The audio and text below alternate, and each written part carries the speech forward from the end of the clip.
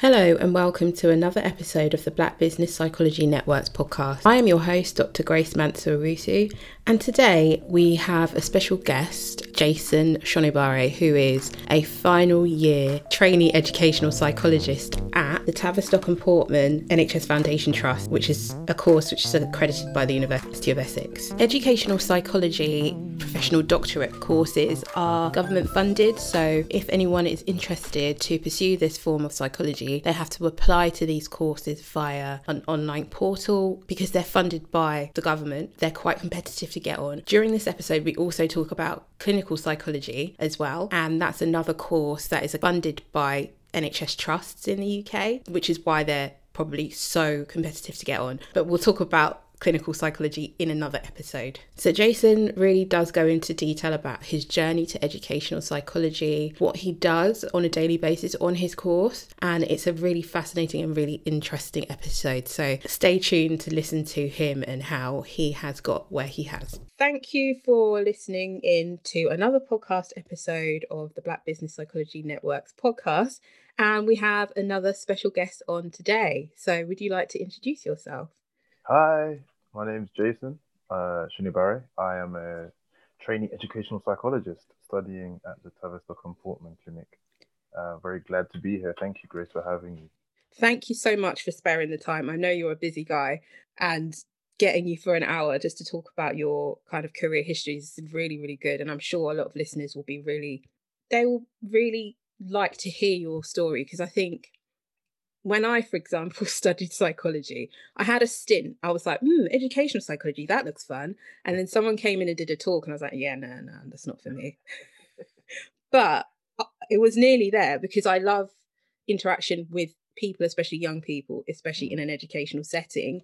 And I like psychology and I liked all the developmental modules. So yeah, like what led you to ed psych? It's funny. It's funny you say about how you opted against it, because I think when I was doing my undergrad, yeah, it was all really like, you got the little BPS flyer which said, these are the careers in psychology. And I said occupational. Ah, Not gonna fly. But oh all the other ones really? didn't seem to be as interesting as, to be honest, clinical, not educational. And that was always the shiny new, not new, but shinier option that most people were kind of pushed towards, if I'm honest. So to be honest, I stumbled into educational, and I wish I Right. had done it sooner, because honestly, I think it is a better fit for me.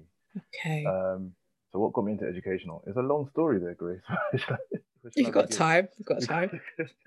Um, okay, so it kind of ties into my career history before I got onto the doctorate. So Hmm. I spent a lot of time working with adults, and one of the places where I worked with adults was the North Camden Crisis House, Okay. Yeah. which was a mental health support center, 24 hours a day, Mm. 365 days a year, shift-based work, Yeah. supporting people in mental health crisis. Hmm. But what I liked about working there was that it was a recovery model, which meant that there was less emphasis, although there was definitely some medical model Mm. and psychiatric involvement, there was less emphasis on that. And it was meant to be an alternative to a psychiatric admission. So rather than an inpatient stay, you could come to that house and have, not the doors locked and not medication uh, forcefully or strongly encouraged to be administered to you, Mm. and rather come there and manage things in a very different way. So that was interesting to me, and it kind of started me on a journey of alternative ways to approach mental health. But while I was there, some 18-year-olds, just on that cusp of adult, came into the house, and I Mm. was just shocked and saddened, to be honest with you, to see people of that age in such a level of crisis that they would Mm. require that level of specialist tertiary uh, input from the NHS. Mm. And to be honest with you, I also connected more with those people when I was doing my job. I felt like I could speak to them from a place where they could relate and I could relate. Yeah. And we generally vibed more. And that's Mm. a weird thing to say when thinking about mental health support. But Mm. that job, working all the hours that you did, you saw people in all sorts of facets of their in your night, when you're getting ready for bed, you're a different person to when you're at work. But this place was a home. It was a crisis Yeah. house. So that 24-hour support meant that you saw people at different parts of themselves, Yeah. and also in a very in need place. Yeah.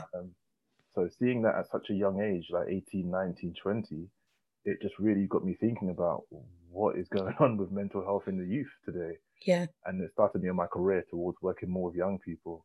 I see. And then from there, I mean, I can tell you more about this later, but from there, I kind of just deep dived into youth-based mental health support, and then realized that there's a whole doctorate based around developmental psychology. And clinical does, definitely clinical psychologists do work in those facets and capacities, but I do feel like educational and the school aspect, like you think about occupational psychology is about focusing on jobs and careers and stuff. Yeah.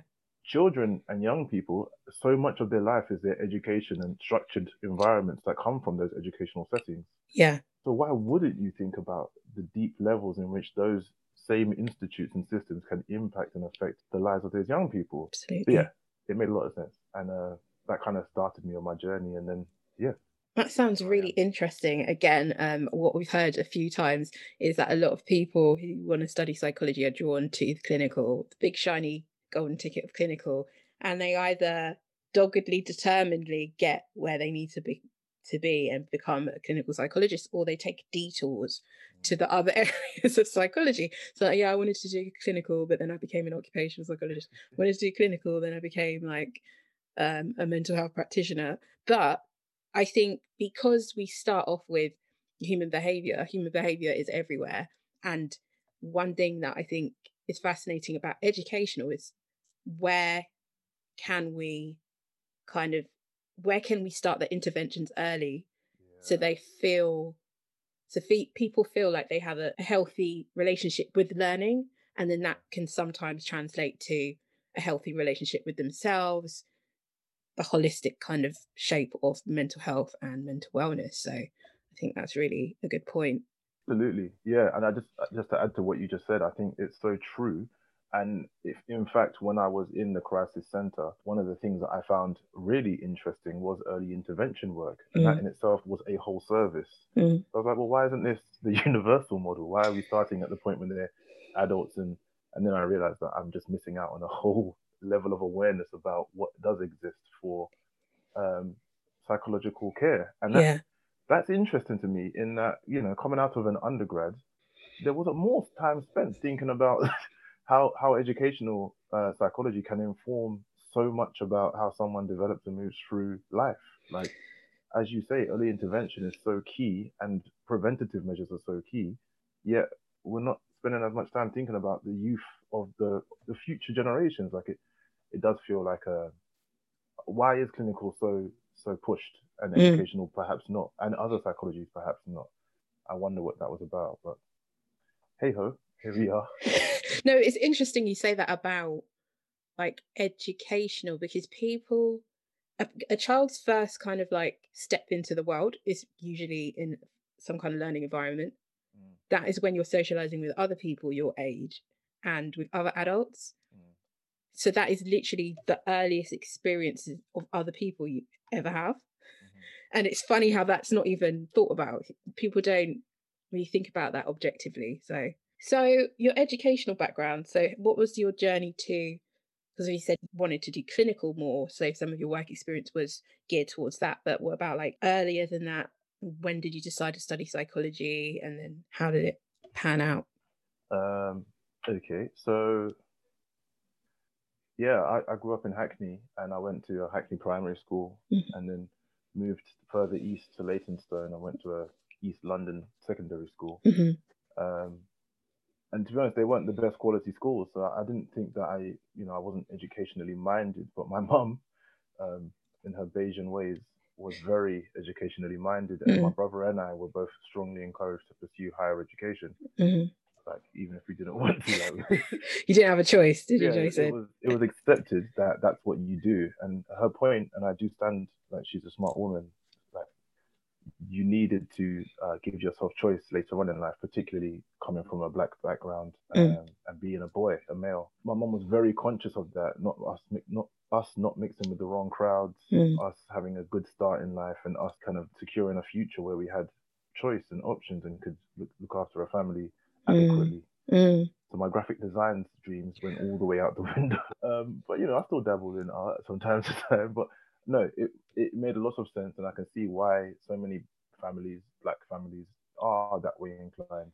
But yeah, I did secondary school and primary school. I did quite well, actually, if I'm honest, in terms of my grades. I was definitely in the higher classes, and often one of the few black boys in the higher classes. I remember in maths at secondary, there were two of us, and that other black boy, who's now a black man, is a surgeon. So wow, you're in good company then.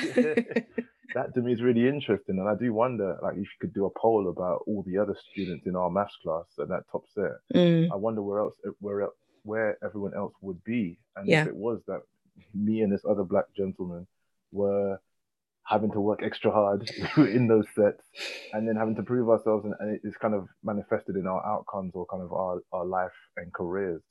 So that to me has always been interesting. I bumped into him the other day and told him I was studying, and we had a moment, It was nice to reconnect and see that there are people who look like you doing similar things in that capacity.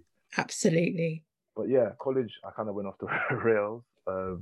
I kind of enjoyed myself a bit too much at college, and so my grades weren't amazing when I went to university. Meaning I studied at University of East London, which, for all accounts, at doctoral level of psychology is amazing. Like, really one of the best, I feel. But undergrad, definitely not so. And I don't know what that's about or why that is the case. It is, but yeah, undergrad psychology at UEL, I knew it wasn't the best course out there, and my grades only allowed me to go there. And so I did my best, and I got a 2-1, just about. Again, I was one of few males on the course. I think at the end of it, there was quite a large dropout rate, and whoever finished and graduated, it was a very small group of us. Yeah. I bonded with another gentleman who was Bangladeshi, and he and I went to a conference, which was all about clinical psychology and diversifying the workforce. So he's now qualified clinical psychologist. So he stuck with it, and so have I as well.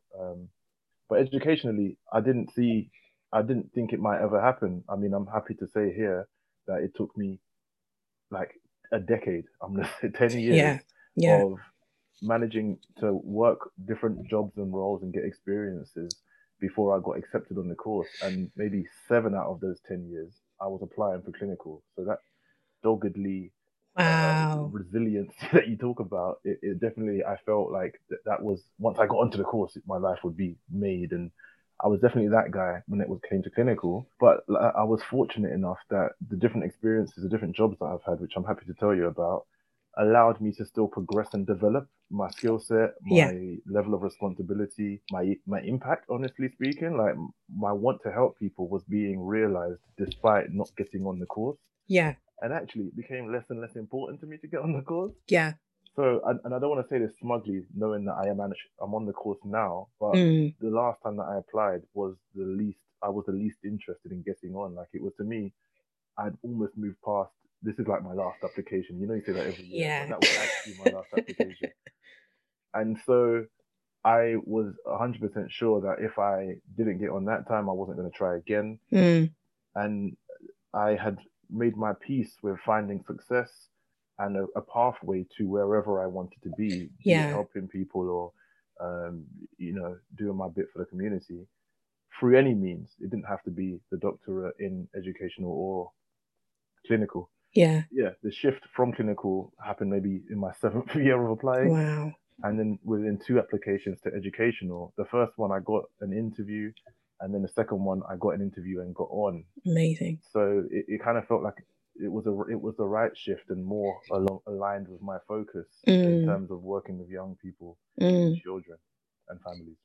That's so interesting. Like, first of all, hats off to you to send in all of those applications to clinical. And I know that that's not a unique story. And I've heard similar. What made you think, oh, let me try out educational and see how I get on there? So, well, I did manage to get 3 interviews with clinical along my journey. So Right. that kind of teased the carrot a little bit, was just floating in front of me. So I was like, I'm obviously a decent enough candidate to some extent. And I know that a lot of it doesn't come down to what you are, rather what the call centers might be looking for year by year. Yeah. So you have to rely on a lot of things happening in your favor for you to get a place. And hats off to anyone who's done it, clinical or educational or anything. Absolutely. I think it does take a lot of endurance and, to be honest, family support. Like, I don't think I would have been able to do it without being able to do a few voluntary jobs here and there, Yeah. and not feeling like I couldn't pay for food. Legit, like that. It boils down to like how many years of voluntary work and low paid, psychology assistant roles can I afford to do? And a lot of people can't afford it. They just can't. It's true. But I think it's amazing that you were able to draw on people that were close to you to just give you that support and give you that leg up.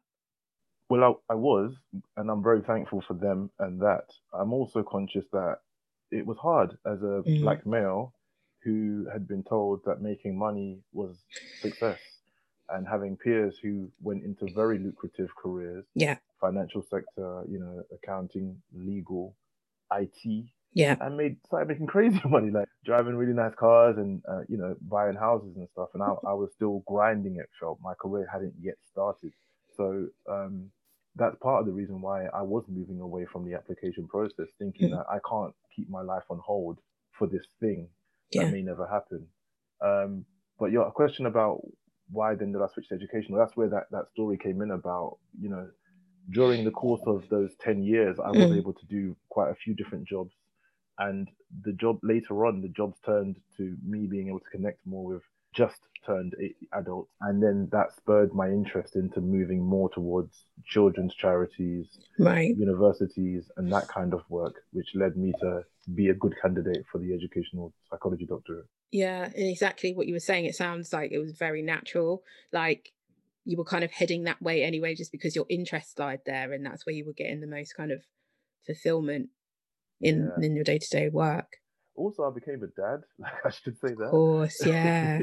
And I'd always been keen to become a dad one day, and it happened probably sooner than I was expecting or ready for, if I'm 100% honest. And that's fine, because these things happen. In the context of wanting to be a father and then becoming one, I did realize that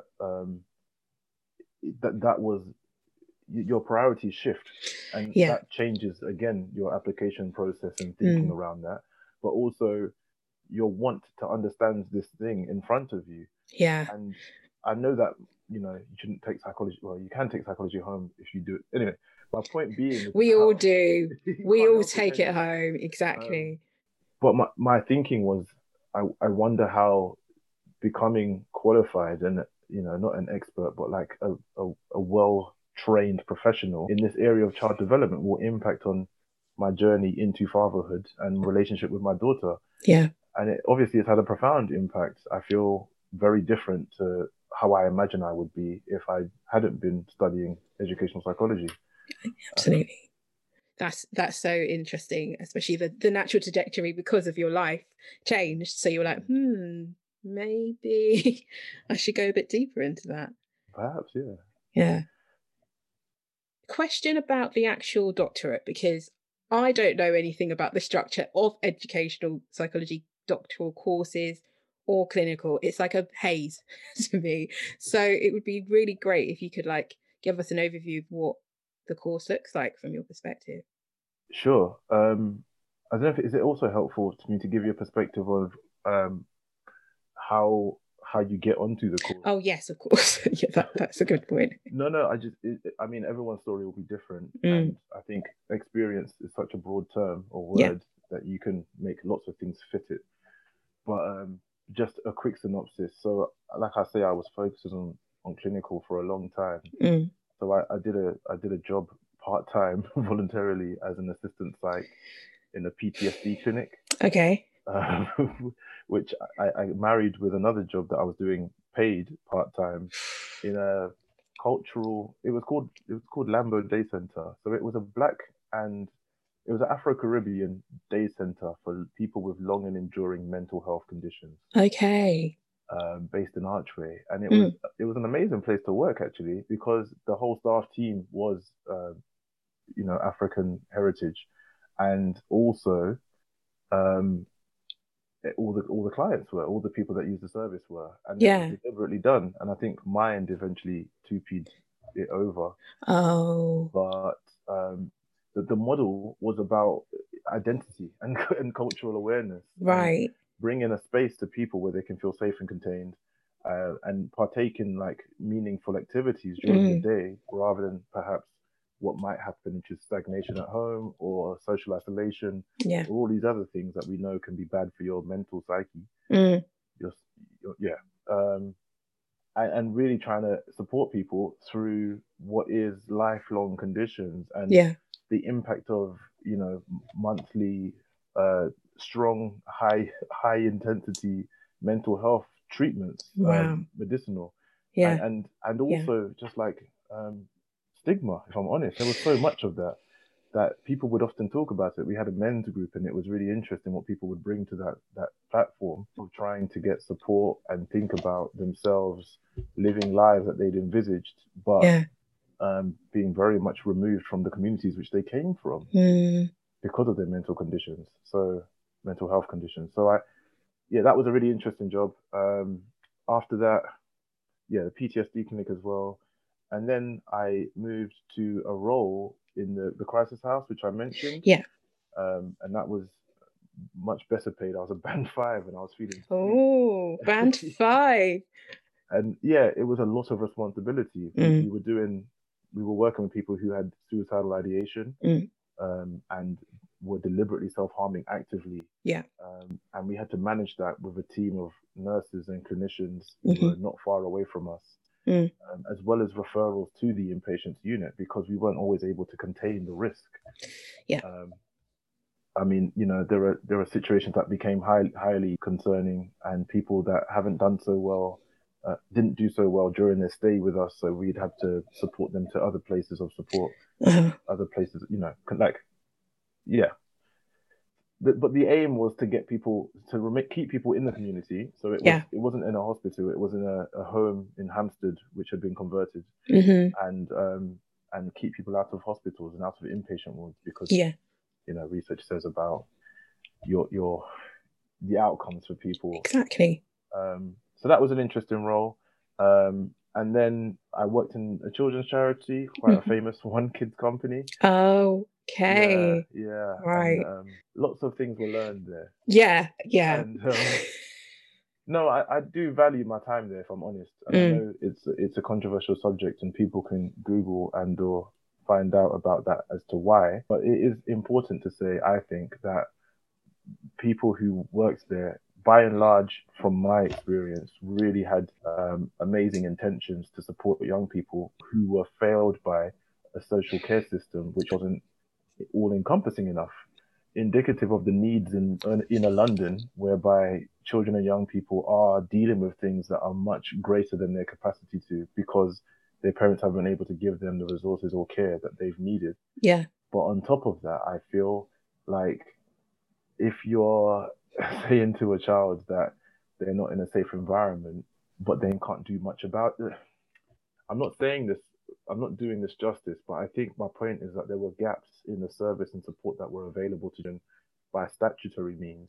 I So a see. charity that came along that could offer more was always going to be well received. Mm. Now, the model to which that's enacted or deployed, it can be questioned and argued, and I think Yeah. that's important to always hold people to a high standard when they're being given taxpayers' money or government Mm. funds or even private funds. Like I think Yeah. it's so important that charities operate in a way that is full of integrity and justified.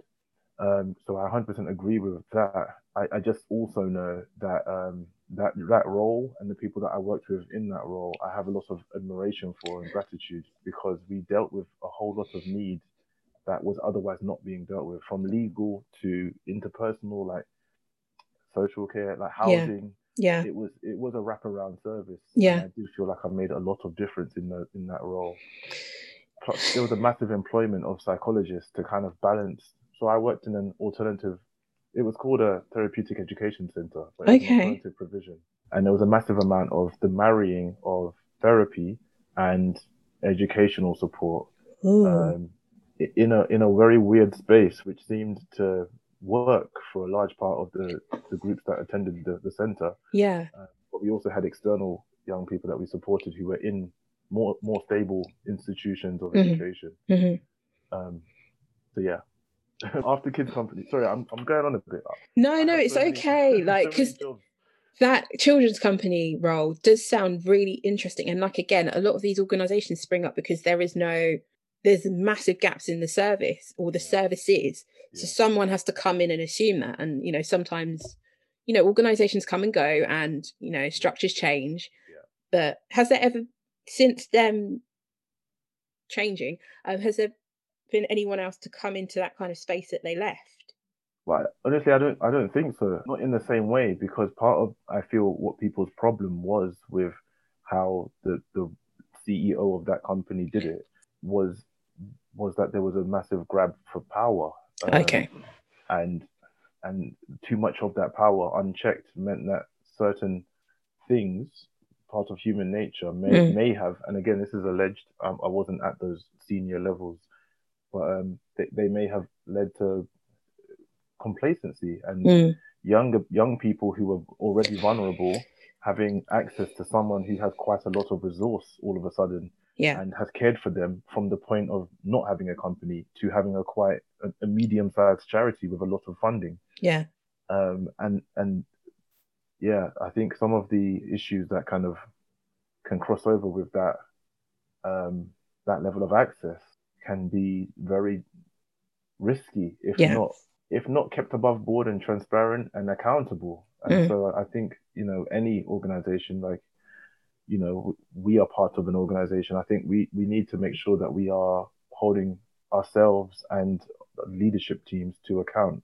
I think that's so important. Very good point, especially with public money, public purse. 100%. Yeah. They're under a lot of scrutiny, so you've got to be transparent. But saying that, and maybe a quick segue is after I was there and Mm. I kind of left before it was forcibly closed, Mm. I went to work at a university, which was Mm. it was a for-profit university in Okay. Yeah. kind of like Capita and those kind of Yeah. places. Yeah. Um, Familiar with those.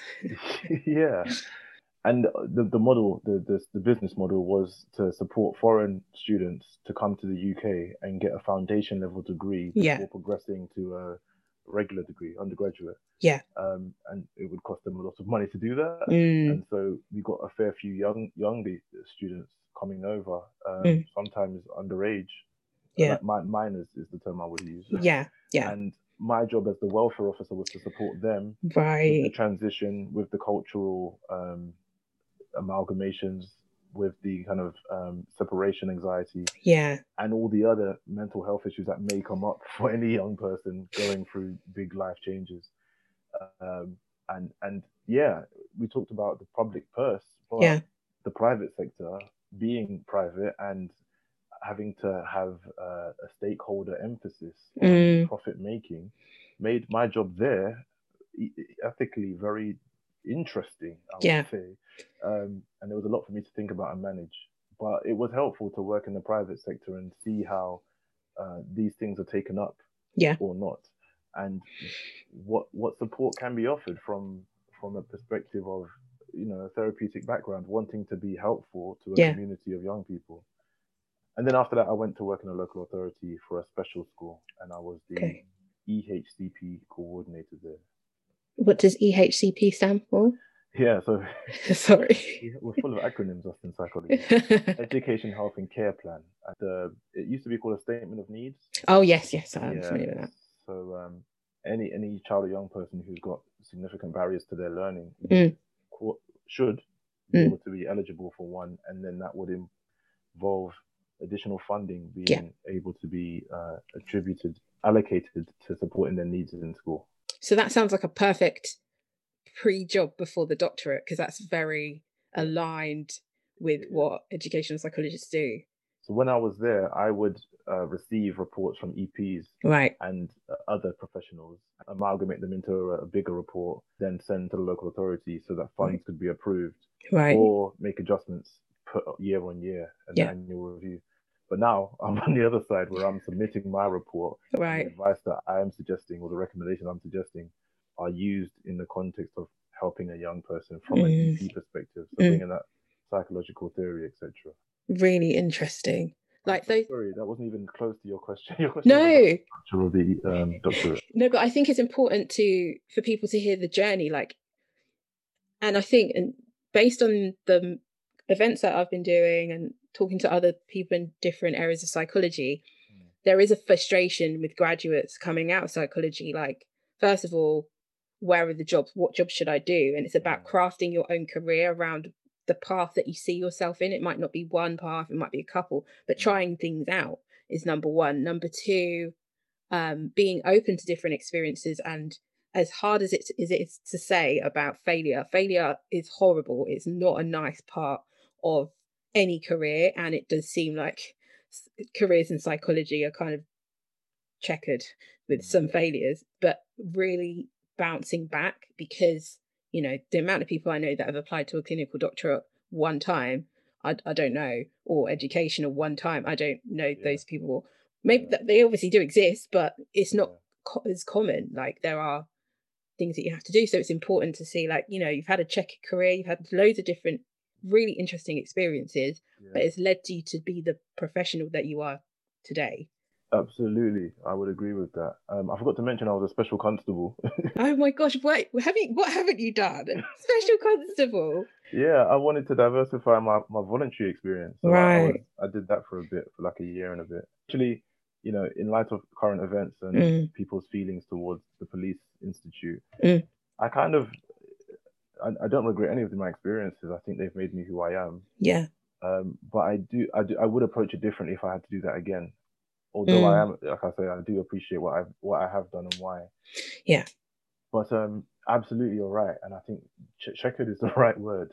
And psychology is a kind of career where I feel like personal lived life experience is so important. Like you have to. And I didn't want to hear that when I was applying straight out of undergrad. Like I was like, come on, let me just get this nice little cushy, and then we can move to band 6, 7, and Exactly. no one's trying to hear that because I was in my head, capitalist, gain money, move forward. It wasn't so much about the service I was providing. It was more about career progression because I felt like that was the journey. And I think I've come a long way. Obviously, it's nice to secure a nice job quickly, but I would be a very different person and professional if I had just gone straight from undergrad to doctorate or even master's and then doctorate. I think that counts for a lot. I agree. I think, again, because we're similar ages, like I look back at what I was like 10 years ago, 12 years ago in the workplace, and I'm like, oh, yeah, I've changed. I've learned through mistakes or bad experiences, and not to negate those things, but you have to end up rolling with the punches and like, oh yeah, I've seen that before, or seen that before. I know what to do now. I know how to navigate that situation so it doesn't like consume me or change me negatively. 100%. So important. But yeah, if you do get on straight out of undergrad, like more power to you. I think Absolutely, yeah. you will have a wonderful skill set that you can use quite early on in your career, and it will just be different. But I definitely personally value, well, yeah, I value what I've been through to where I am now. Definitely, life experience does count for a lot. I do think that it does. Not to say everyone should intentionally make their life harder just so they can have some empathy when they talk to clients. But yeah, if you happen to have that kind of start, it won't do you a disservice. Yes, absolutely. So shall I try and answer your actual question? Yes, please. No The pressure. structure of the doctorate is a 3-year professional doctorate, and by my mind, that means that you are going to be doing a fair bit of placement. So Okay. there's learning on the job, as it were. Year one is more focused on study. So you'll do a placement in it depends on where you go actually. So where I am at the Tavistock and Portman Clinic, it's the only place that does a educational psychology doctorate, which gives you a CAMS, Okay. Child and Adolescent Mental Health Service, in year one. Everywhere else doesn't. No. Partly because the Tavistock and Portman Clinic is a clinic, Mm. and it fitted quite well with my background Of coming from course. clinical. I think that was a good selling point for me. Mm. But what I would say is that, yeah, and CAMS is always interesting to work in. Yeah. It ties in with my interest in helping youth in general. So yeah, year one, every course will also do some sort of local authority year one placement, and that will be Mhm. 1 day a week, starting from a certain point, Mhm. and they might have a block of 4 or 6 weeks, Okay. twice in that first year, just so Uh-huh. you get a proper feel, shadowing opportunities, Mhm. chance to embed yourself in a team, feel like you're part of the actual workforce and not just studying the theory behind what informs that. And that was cool. I really enjoyed mine. I was in Tower Hamlets. I learned a lot there. Again, I'm going to go back to the socio-economic aspects of it, or borough. Yeah. And there's It's a one of lot. the poorest in London. Well, it's Yeah, kind it of was. skewed because of Canary Wharf, but yeah, Right. it's one of them. You're right. Yeah, absolutely. And also, there's a large South Asian community there. So that was really interesting to approach psychology in that perspective. And Yeah. again, thinking about communities of London, Yeah. what is psychology to them and how can you apply it? So then year two and year three, you're much more in placement than Okay. you are studying at uni or a clinic. And that means that you're doing 3 days a week placement Okay. throughout the year and 2 days a week study. And then there'll be a massive amount of assignments, but the start of year two is when you're going to be putting together your research protocol, Yeah. preparing your thesis ideas, Mhm. and then developing that to a finished product by year three, May times, I believe. Yeah, so, and we haven't got any exams, but I know some of the other course centers do. Really? Different models for how people are assessed. We do a lot of essays and written work, but we may also do a few presentations. Yeah. And there's portfolios to hand in where you can Yeah. do some reflective writing. I think that's kind of standard nowadays. Gosh, all the time the reflection, and I reflected upon my reflections, and then I found. Absolutely. And then I think an important part of the course structure is the supervision that you get from placement Of course. and from your personal supervisor, uni based. And when you get your research started, you'll get a research supervisor as well. So there's Right. quite a lot of spaces for you to grow. You are, especially where we are at the Tavi, there was an element of being broken down and rebuilt. It sounds like a medicine degree. That's what happens. They just knock you. I don't know if they rebuild you, but they knock you down quite a lot. Well, yeah, I mean, you want to come out the other side feeling competent, and there are a list of competencies and proficiencies which you're aiming to tick off as you go through the course. And that's just so you can register and say you're qualified ethically in the field of psychology. So yeah, there's a bunch of stuff that you need to do, if I'm honest. But the general structure of the 3-year doctorate. That sounds so interesting, honestly, because I did a PhD research based. So it was literally like, here you go, here's your 2 supervisors, live your life. There was no lectures. It was just all me poking my supervisors, getting them to read stuff. And it was really lonely. And one of the things, and obviously you need a lot of self-motivation, but one of the things I didn't realize with a professional doctorate is that you have much more structure. And you have like deadlines and like milestones that you can see. You do have milestones with a research PhD or research doctorate, but it's kind of different. But that sounds hard, definitely, with the placement. Obviously, like being in placement 2 days or 3 days a week, you still have that paperwork. Then you've got to come home and do some essays and some self-reflections on top of that. And I have to say, I admire you and anyone who does that style of PhD or that style of learning. It's so self-directed that I think I would struggle and therefore didn't pursue it. With the element of being in a workspace, I definitely felt like that was where my skill set was, and less so with academic writing. Yeah. So I would say, I mean, if people are listening, I would say to anyone who's worried about the academic writing, you are right to be worried, but also that there is so much more to the course. You get quite a lot of support. And if I can do it, I think almost anyone can probably do it if they try. So And I'm just about doing it. I'm like, wait through. There's hoops to jump through, but that's not the job at the end of the day. Proving your competencies. I kind of don't agree with it. Like, Yeah. you should be assessed on the job, but I appreciate that there are standards, and it's quite a significant qualification. It's the highest level of education that we have. Yeah. And a lot of power and responsibility comes with holding that title. So then how you implement your practice and support the communities, you should be held to a high standard, and you should know your stuff being unleashed onto people's lives. But at the same time, at least you have that practical element where I'm sure you do get assessed on your placements as well to a certain extent, to show that you're hitting those practical milestones and the competence levels.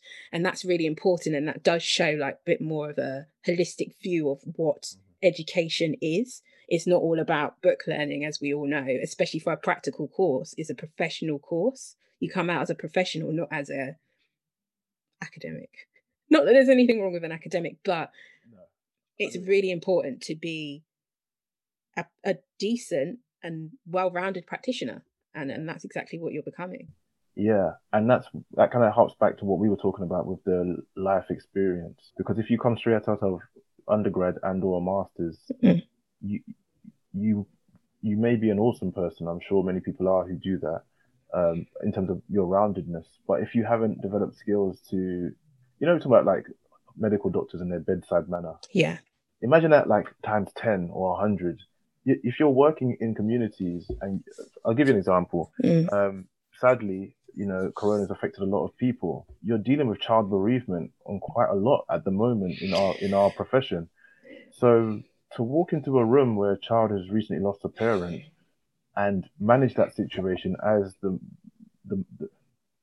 people are looking to you in that room, the teachers, the parents, perhaps potentially the child, to offer advice and guidance on how to manage that situation for all three different people with their different needs. I think as an EP, that's a massive level of responsibility. And if you haven't got people skills, haven't developed them yet well enough, then you may find those spaces more challenging. I found those spaces, I mean, not that that's a forte, but that's where my confidence lies, in those spaces, and being sensitive, especially having worked with deliberate self-harm and suicidal ideation. So I do feel like I could manage some of those things better than perhaps someone who hadn't had those experiences.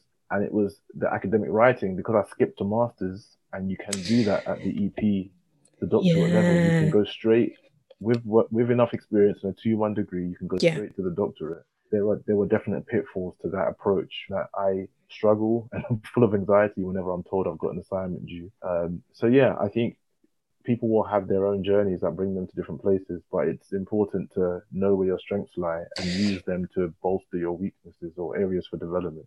Absolutely. No, that sounds really interesting, especially that side we're talking about, for want of a better term, bedside manner, and how you actually deal with a practical problem, like a kid has lost a parent like that. How do you deal with that? And at that point, you're not an ed psych to the child. You're somebody who's in a position of authority and they want some support, and you just have to give it to them. So how do you do that? And how do you kind of utilize some of the skills that you've learned to be able to feel confident in that situation? Because it's not easy. Definitely not. It's a really difficult position to be in. But again, having that confidence behind you to know that you can do it and help the child, I suppose those are the two most important things. Yeah. And we're all still learning, so we may not always get it right, but there's definite, the child should feel the impact, the psychology that you give them, and giving away that psychology should be the goal. You shouldn't, you want to share the knowledge, and collaborate. I think that's really key, because you don't actually have all the answers. That's not what you're there for. There. No, and it's interesting. I've been comparing medical doctors to. Well, I've made reference to medical doctors quite a lot. And again, I'm not trying to say I know a lot about the medical field, but there is this talk about the expert model to approaches to patient support. I'm saying patient deliberately, because with my particular style of training, we try and move away from that as much as possible. Right. And I think collaboration and less prescriptive ways of working where you're constructing outcomes for children, young people, and families is one of the best things about my role. Like our title studying at the TAVI isn't just educational psychologist or child psychologist, it's child community and educational psychologist doctorate. And that's so important. Like partly because of my being a black man, but also because of the idea that, you know, class and poverty and all these things can intersect across society in so many different ways. Yeah. You find a pocket of people with a large amount of need. Yeah. And you're deployed to support them. How can you build rapport, offer psychology and theory to evidence what you're doing, apply it in a meaningful way, review the outcomes of these things? Like all of that, all of those skills are going to be key to you being good at your job and bringing about change in a way that you want to. So I think there's so much to be said about the skill set you're developing as you become a qualified educational psychologist. And I think that part about you working in London and any other inner city area or area with, you know, higher levels of diversity is really key, because if you're not attuned to, or if you haven't educated or you haven't been brought up in those kinds of environments, being a practitioner, obviously every child needs the same kind of thing to a set, like everyone has the same needs, but how does that manifest in different cultural backgrounds and cultural expressions? And if you've never seen a certain way before, how to you as a professional, like you're thinking, oh, that's wrong because it's not done in this way, and it's actually no, is it wrong though, or is it just that you're not used to that, you're not aware of what that means in the context? So again, I think it's even more important. I mean, I always bang on about, that's the whole point of this podcast, about diversity in psychology and how diversity brings around better, well-rounded outcomes for the people that you're supposed to be helping. And without people like you, how do you get that in an authentic way? And you. Us. People like us. Yeah. Yeah, it's really important. Yeah. Okay, so the next question is, we've talked a little bit about what you do as a trainee ed psych, but what does the kind of things that a qualified ed psych do? Or a few of the main tasks. And well, we have an interesting acronym for that, as always. So I think most EPs, if you ask them this question, will probably answer like this, and it's that we have is CAITR, CAITR. I love a good acronym. They do love them in psych, don't they? They really do.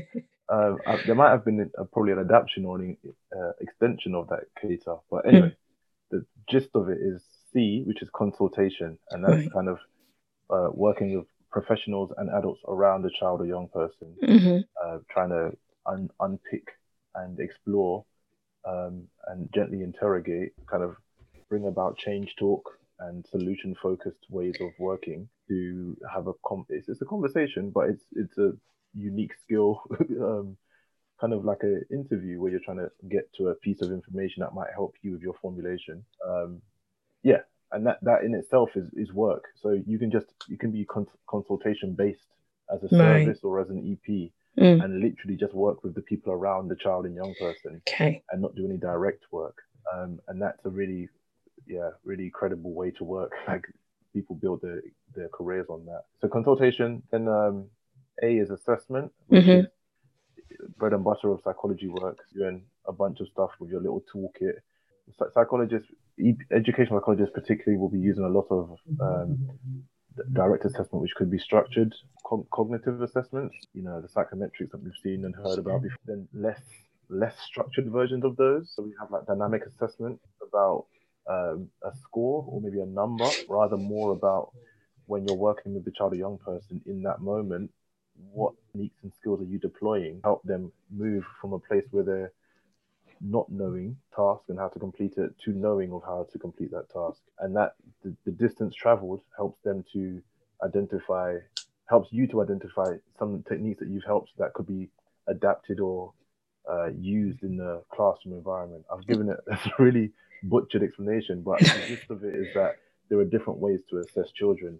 Psychologists educational psychologists may differ in terms of which they more identify with and how each serves the community in which it's being used in. Because the cognitive assessments are often normalized against certain groups of young people, and you know this, Grace, because I can see it in your face what I'm talking about. Yeah. But that can prove problematic if you have a child who's, say, for example, an asylum seeking, and they weren't included in the original normalized sample. What you're comparing the child you've just assessed to, isn't the norm that is included in the database. Anyway, assessment. Yeah, and then we have quick question in there. So with with occupational psychologists, we don't have to, and it's not part of the course, but you can if you want to do a qualification in. It's now called test user ability and test user personality, which used to be called level A and level B. I'm not sure if it sounds very similar. Maybe what ed psychs have the same kind of test user taker training as well. Ours is definitely not called that. But the assessment that we do on young people is. Well, I'm trying to understand what you mean exactly. So for for jobs, you do a graduate role, or you apply for a graduate role, and you'll get like an ability test, and it's like either like the Watson Glaser or some like a cognitive ability test, basically. But it's for workplace settings, so all the norm groups will be on different people from different areas, but obviously for the adult population rather than the child population. Yes. And I'm sure there's standardized tests that you use for the more quantitative side for child assessments. And I was wondering if there was like you had to do a qualification before you were able to assess. I see what you mean. And there is a mixed response to that. It's split how people think about that. So at our university, we don't. Yeah. We're trained by professionals who use these tools. We practice on each other, to be honest. Like if you've got kids at home, and then you eventually, with confidence, start to use them in the field with a lot of support. But other call centers, I know for sure, specific tests they will get a mini qualification. Yeah. That's basically the same as like the OCPSYCH model, but yeah. It's interesting that I think your course, by the sounds of it, it sounds like your course that you're on very much suits how you learn, your ethos, your values, a lot more than possibly other courses that you could have been on. You mean particularly being at the TAVI? Yeah.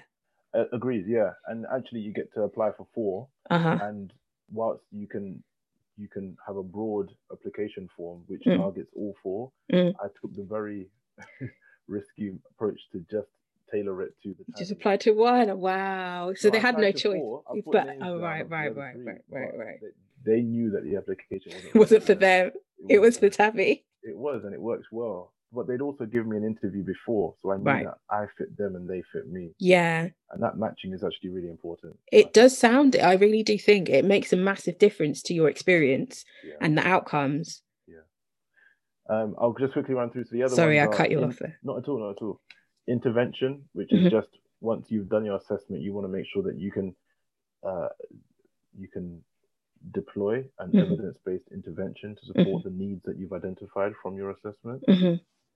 T is training, so that would be the adults and your parents and staff of schools that you may want to be more skilled up or more reflective or whatever you want to call it. You'd want to offer that as an EP.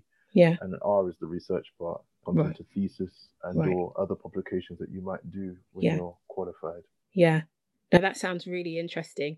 And do you know what it was? I think when I got when I was undergrad and there was a careers talk with an ed psych, I'm pretty sure he's focused on the first. He emphasised the first. What was the first letter? Consultation. I think it was consultation. I was like, well, it sounds like it's so removed from the child. I want to work with the child. This is not what I want to do. And then I just scrapped it. But maybe I should have done a bit more inquiry. The third letter would have got you there. Yeah, exactly. But no, it does sound a bit removed, but it also allows you to have a greater impact on the work that you're able to do. Because if you skill up a teacher, as opposed to assess and intervene with a young person, you can affect potentially more of the class, and you can embed skills and an environment for learning that serves much more than. And again, it gets away from that prescriptive medical model where you're saying the problem is within the child. Yes. which is often that's the narrative. Yes. Or the problem, when actually, if the learning environment was adapted, Yeah. and the needs were met earlier on in their life, and that child may have never become a concern to anyone. They may have just felt like they had a better sense of belonging, that their needs were, they more comprehensively were supported, Yeah. and so they never flagged up. But if we approach it as, okay, which child are we going to assess now, and don't look at the system, then it becomes self-fulfilling and perpetuates the problems that we complain about in society. And I think that feeds into things like racism as much as it does in terms of how we manage ability and intellect, absolutely, and cognitive skills in schools. Yeah, I think you're talking a lot there about like the individual model rather than the collectivist kind of community-based, a whole village. It takes a village to raise a child. Ubuntu stuff. I want to get more involved. Oh yeah. Yeah. Someone did a talk about that at one of the BPS meetings. I think a couple of months ago. I didn't listen. Maybe I should find it. Okay, so what's next for you? So after the doctorate, I know you're like very near the end. Congratulations, you'll get there. What do you want to do afterwards? I kind of want to chill. Like, I think you deserve it. Yeah, I think I'm gonna speak frankly in saying that it's been very hard for me, and yeah, by no stretch of the imagination have I found any of it easy. I've enjoyed a lot of it, but there have been some significant challenges, and life doesn't stop so you can do your doctorate. Like, doesn't stop. Family and friends and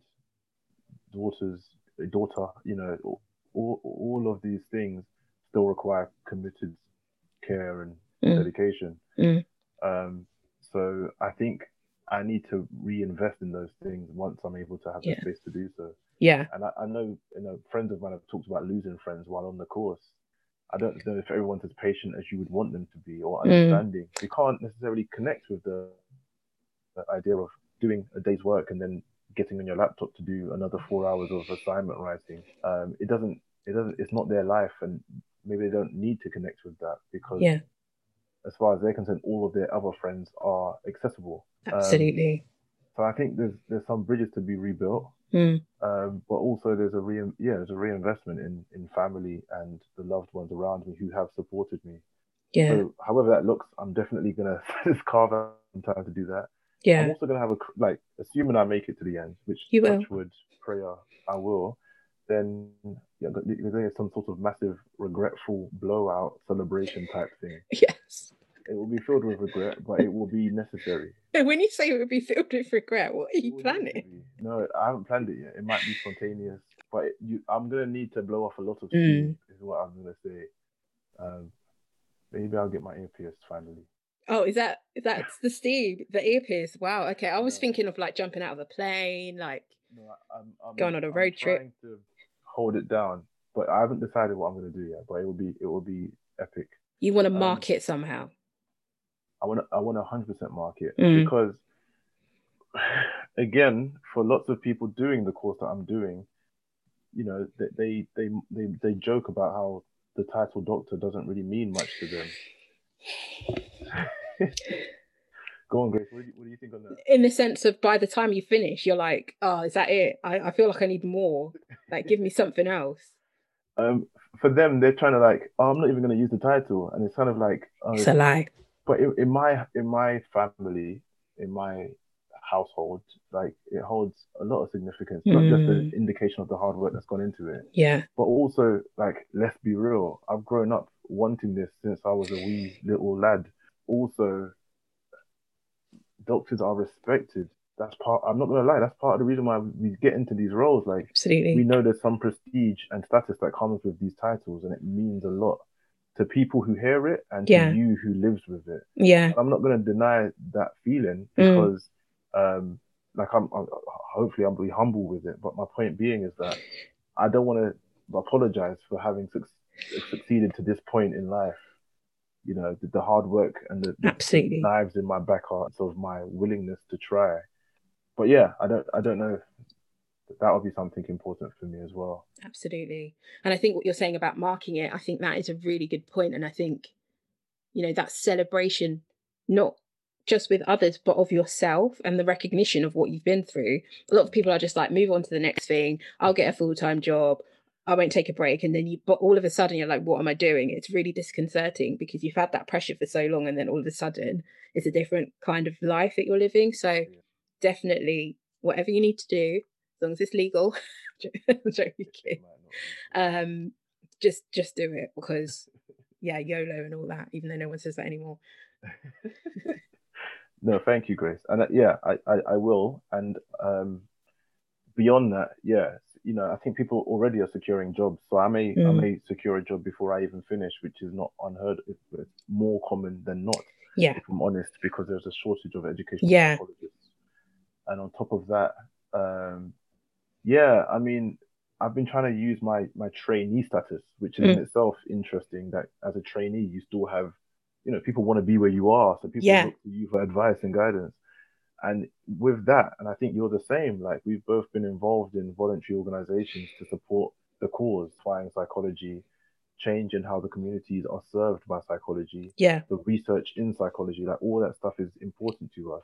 Who asked the question, determines that it can be so important. And if it comes from a different perspective, or from a less represented voice, that can have a massive impact on the outcomes for certain groups. So I want to continue that work. And I think when I'm qualified, there may be more spaces open to me and more people willing to listen, if I'm honest. I mean, it sounds horrible, with obviously the tragic murder of George Floyd. This year in particular has been a very interesting year for everybody, but I think specifically Black people in diaspora areas like the UK and America, especially. It's just been very odd. So there's a window of time, I feel, that people are willing to listen a little bit more, maybe understand, which was not there even 12 months ago. Agreed. So yeah. So let's not capitalize. Absolutely. And ensure the success of others coming up after us. Yeah, exactly. Each one teach one, as they say. Yeah, or lift as you climb, my supervisor. That's a good one. I like that. And I'm just going to wrap up with like the last question, which is key skills. So what skills do you feel an aspiring educational psychologist needs to have for them to kind of, get through the course and become a competent practitioner? That's a good question. Well, I have to say organizational for one. So much of the job is juggling the job. And you spend so much time managing competing commitments, prioritizing work, holding on to faces and stories of families that you've worked with, and meeting deadlines and timescales that you really shouldn't be put in that frame in the first place. Nope. There's a statutory element to the job, and there are legal requirements for the work. And as long as EPs are written into that process, which is probably forever, it's going to be the need for EPs to be responsive to schools asking for education, health, and care plans, and parents and young people, and making sure that they can get the support that they need. So that's an honor. Not every profession has been written into these kinds of processes to support groups, but it comes with a lot of weight and time-bound work. Additional skills will be super, super, super key to that. I would say that's up there in terms of importance. Another skill is definitely reflective practice, reflexive, all of that good stuff is needed. You need to be able to step out of, if I'm honest, your ego, and think a little bit about what it is you're doing and why you're doing it, and be open to critique from others, help you. I'm all about the Johari window in your blind spots. And just thinking about, love a Johari window. I do. It's really so good. Such a good model. Thinking about how you can, broaden what you know, and disclose more, and also seek feedback and critique that helps you Because if people do it with, good intentions and your best interest, professional development, Yeah. then why wouldn't you be open to that kind of commentary? It's a very fair point. If it is less about your ego and more about your development, then Yeah. and that's a hard lesson for lots of people to learn. I know I struggled with when I first entered psychology, like that PTSD clinic that I was talking to you about. Yeah. The first supervision I ever had, my supervisor was asking me. He was newly qualified, and to be honest, I don't know if he had all the skills of a excellent supervisor, but he was asking me about my personal life. And my mum had always taught me, like, you don't bring your business to work. That's you. That's your business. But in the context of him wanting to help me in his unique way, that was a question that was fair, and also meant that I was infusing personal skills, personal experiences with how they may impact on my work. So whilst he was justified, albeit a bit coarse, I found that really grated with me. I did it quite a lot. So many things I kept, I'm not saying go and disclose your deepest secrets, but there's an appreciation for the cultural differences that I know that as a young Black man stepping into a profession that I was not used to. Yeah. Hearing that made me shut down quite a lot and think, is this what they do here? You know what I mean, Grace? Like, yeah. Because it comes out of nowhere. If you're not used to it, if no one's told you that, you're like, what has this got to do with my job? Like, what's going on? That's right, yeah. Just tell me what to do and I'll go and do it. It's not a counselling session. Yeah, I'm not here for you. Like, and anyway, that was a really steep learning curve. But honestly speaking, I'm much more confident in myself and my ability to use my experiences, both personal and professional, in meaningful learning ways. So it's to speak freely in this podcast, for example, speak freely in a peer supervision space, or speak freely with my supervisor, so as to get the best out of those spaces and make it meaningful. So organizational, reflective skills, and I don't know if it's a skill, but I would say, like, I think it is a job of passion. Like, I don't know if you can be a psychologist and not care about people. It's hilarious. Like, I've seen it and you're like, it's not for you. It's not for you. Like, yeah, maybe do some training. I just think there's something about wanting to do well, and holding on to that feeling, because it's going to be such an important driving force for you throughout your journey into profession and once you're in the profession. And help looks very different to different people. Yeah. But the essence of it is always going to be there, and you're always going to have to remember that when you're not getting paid as much as your friends, or when you're working crazy hours, or when you've got a family or a child on your brain, and the type of support you wanted to offer you can't offer, and you're left with this feeling of incompetence or guilt or shame or impotence. You're wondering, like, that feeling, as hard as it is to hold on to, to shake, you don't want to hold on to it. It should drive you wanting to improve your practice and be better at the job, so as to, even if you have to let go of a feeling because someone else has taken on that work or you've handed it over, you know why you care. You know that you do care, and you know that your heart is in the right place. I think intentions need to be solid, if I'm honest. Yeah. Like going back to the core of why you're doing it, and always questioning, like, what this intervention, why am I doing that? It goes down to everything that you do, and that's where the reflection comes in. And I think you only get that with the training, really. You don't get that any other way, unless you're like that. There's some people that are naturally quite reflective and can do that automatically, but it is a learning curve if you're not used to it. Definitely. Absolutely. It definitely is. Yeah, learning that critique isn't a bad word. It's so important. I think what you're saying is true. Like, you need to, you'll be doing a lot of that on the course. So getting those skills developed now, critical of yourself, critical of others, critical of systems, critical of how power exists and how you are complicit and disrupt those systems, is so key to being a holistic support for yourself and others. So I mean, even me in my second year, I was feeling very radicalized. I use that word deliberately, against my course provider. I felt horrible towards them. I felt like it's so unfair. It's been so hard, and it was not. Is this just racism? at its core. No one taking responsibility for this. Why is there not help for people like me? Who can I turn to? It's deliberate. They're turning a blind eye to it. All these things, and then COVID and George Floyd happened. Those feelings didn't go away. It kind of softened when I was able to perform better on the course, and that wasn't through.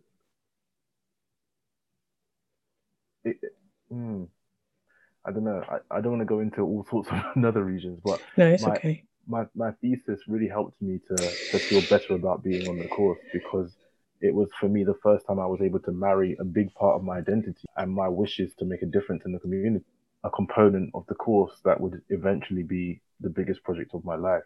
So picking something from my own brain and get into a big old research project was really fulfilling for me, and meaningful. So that helped quite a lot, actually, if I'm honest. I think that's where we talk about decolonizing the curriculum.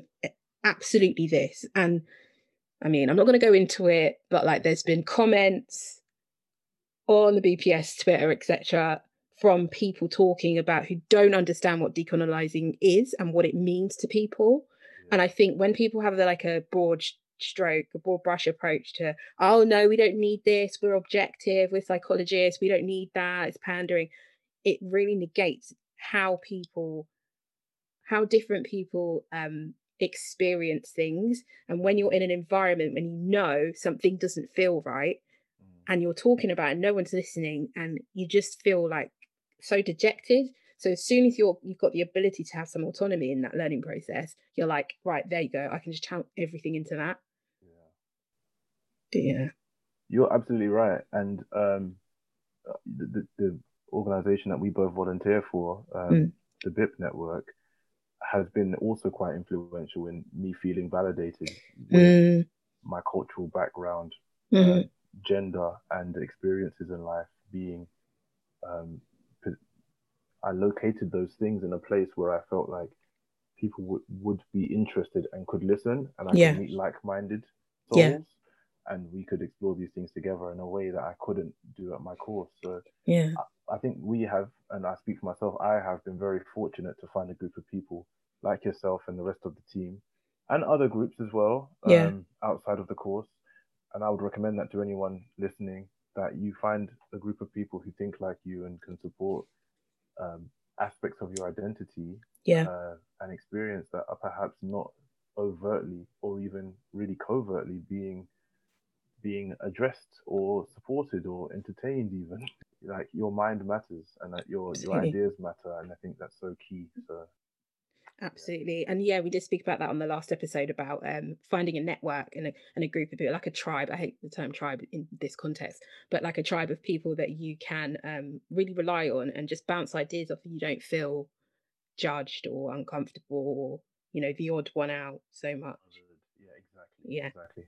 And it is worth saying, I am the only black male on my course. There's one other male. There's 15 of us. There are 2 males, but there are maybe 4 or 5 people that identify as, a diverse. They wouldn't say a diverse background, but they're non-white. Babe. I don't like BAME. I don't like saying non-white. We all have got different heritage outside of the UK. And again, that's important and not so common on psychology courses, depending on where you go. So I did my undergraduate at University of Birmingham, and let's just say that was not exactly the most diverse place in terms of ethnicity and gender. So the majority of that course was probably about 150 people on it. There were about 10 boys, 10 males, not boys. I was a kid. I was like 19, so they were boys. And in terms of ethnic diversity, I could count on 1, 2, maybe 2 hands. It wasn't diverse in any stretch of the imagination, really. But it was a different time then. Yeah, it's interesting, isn't it? Because it depends entirely on the context. Like, I do acknowledge my privilege as a man, generally speaking, although I'm still learning about that. I'm on my journey. But in the context of psychology, it's largely white, female, middle class. We always say this, and not to say that there's not interesting intersections within that group. And I've got lots of friends who are who identify in that demographic. But there's something about representation, isn't there? Yeah. Something about um, reflective of the community you're serving, about cultural responsiveness and an acceptance for difference and celebration of that, an appreciation for what that then means in terms of, concepts of learning, concepts of formal education, intergenerational trauma. Yeah. Dealing with a lot of race-based trauma. All these things have got really decent evidence basis to demonstrate the need to diversify the curriculum and also the workforce to manage better these things. So yeah. Absolutely. Well, thank you so much for your time, Jason. Honestly, it's been so good talking to you about your experiences. There's a lot of things I'm going to sit back and learn about, learn and think about and reflect myself from that conversation. But yeah, just thank you so much for your time. Thank you for being so open and honest and reflective in the space. And yeah, you can come again. Thank you, Grace. It's been awesome. I mean, I do a lot of interviews of other people, but it's nice sometimes when you have that space. So I really appreciate the space and your listening ear. And yeah, this is an awesome podcast series. Like, I would definitely recommend. Thank you. More of this type of stuff, Grace. Keep it coming. No problem. Will do. All right, I'm going to stop recording now. Thank you for being here, and I'll speak to you soon.